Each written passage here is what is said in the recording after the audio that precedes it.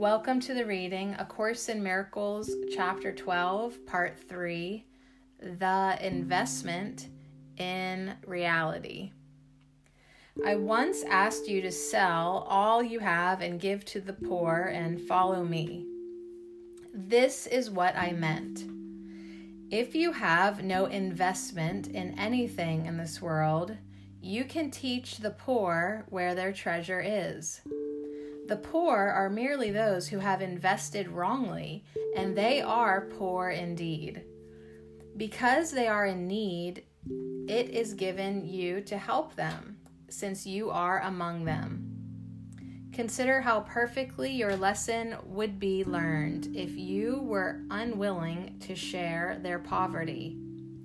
For poverty is lack, and there is but one lack, since there is but one need. Suppose a brother insists on having you do something you think you do not want to do. His very insistence should tell you that he believes salvation lies in it. If you insist on refusing and experience a quick response of opposition, you are believing that your salvation lies in not doing it. You then are making the same mistake he is and are making his error real to both of you. Insistence means investment, and what you invest in is always related to your notion of salvation. The question is always twofold. First, what is to be saved? And second, how can it be saved? Whenever you become angry with a brother, for whatever reason, you are believing that the ego is to be saved and to be saved by attack. If he attacks, you are agreeing with this belief. And if you attack, you are reinforcing it. Remember that those who attack are poor. Their poverty asks for gifts, not for further impoverishment. You who could help them are surely acting destructively if you accept their poverty as yours. If you had not invested as they had, it would never occur to you to overlook their need. Recognize what does not matter, and if your brothers ask you for something outrageous, do it because it does not matter. Refuse, and your opposition establishes that it does matter to you.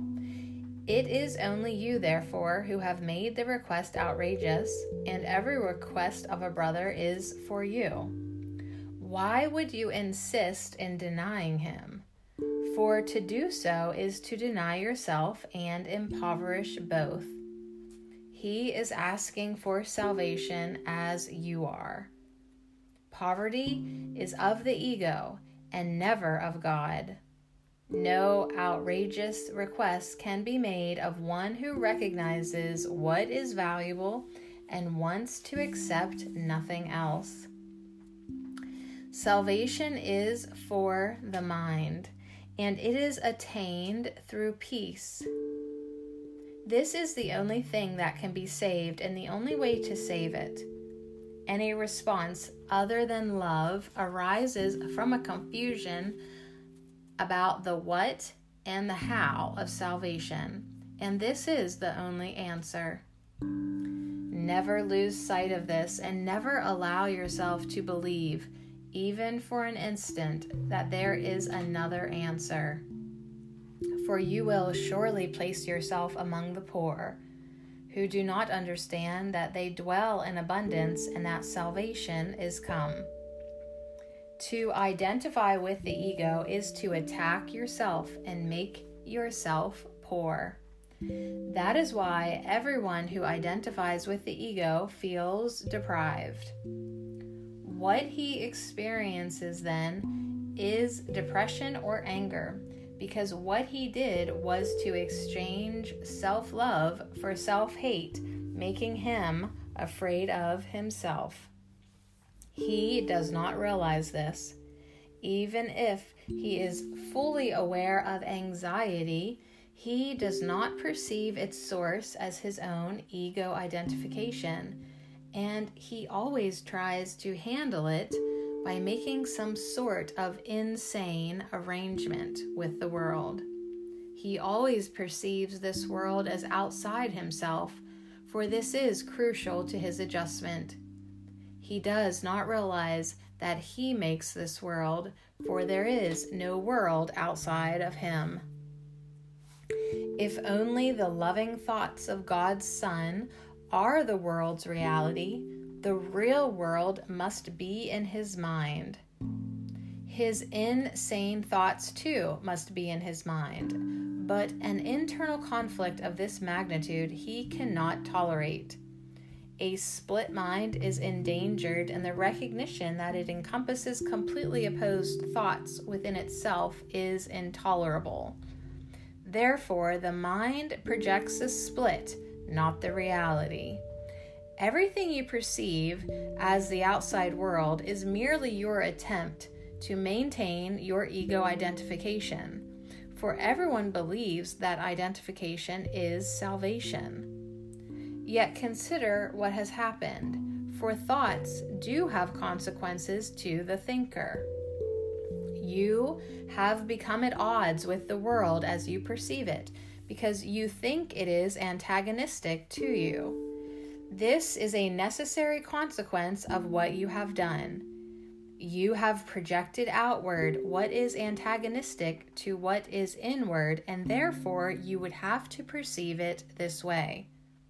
This is why you must realize that your hatred is in your mind and not outside it before you can get rid of it, and why you must get rid of it before you can perceive the world as it really is.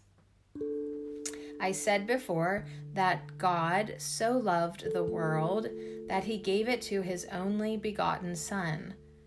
God does love the real world, and those who perceive its reality cannot see the world of death. For death is not of the real world, in which everything reflects the eternal. God gave you the real world in exchange for the one you made out of your split mind, and which is the symbol of death. For if you could really separate yourself from the mind of God, you would die. The world you perceive is a world of separation. Perhaps you are willing to accept even death to deny your Father. Yet he would not have it so, and so it is not so. You still cannot will against him, and that is why you have no control over the world you made. It is not a world of will because it is governed by the desire to be unlike God, and this desire is not will. The world you made is therefore totally chaotic, governed by arbitrary and senseless laws, and without meaning of any kind. For it is made out of what you do not want, projected from your mind because you are afraid of it. Yet this world is only in the mind of its maker, along with his real salvation. Do not believe it is outside of yourself, for only by recognizing where it is will you gain control over it.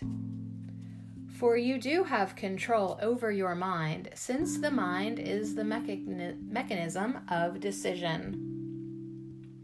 If you will recognize that all the attack you perceive is in your own mind and nowhere else, you will at last have placed its source, and where it begins, it must end.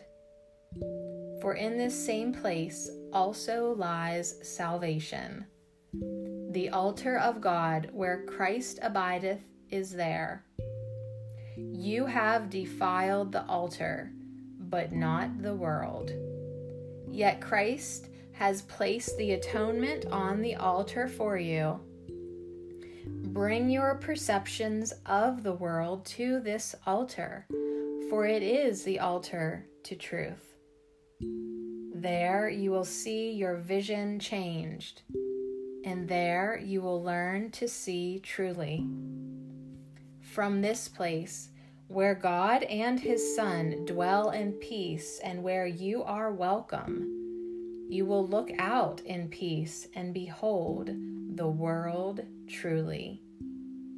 Yet to find the place, you must relinquish your investment in the world as you project it, allowing the Holy Spirit to extend the real world to you from the altar of God.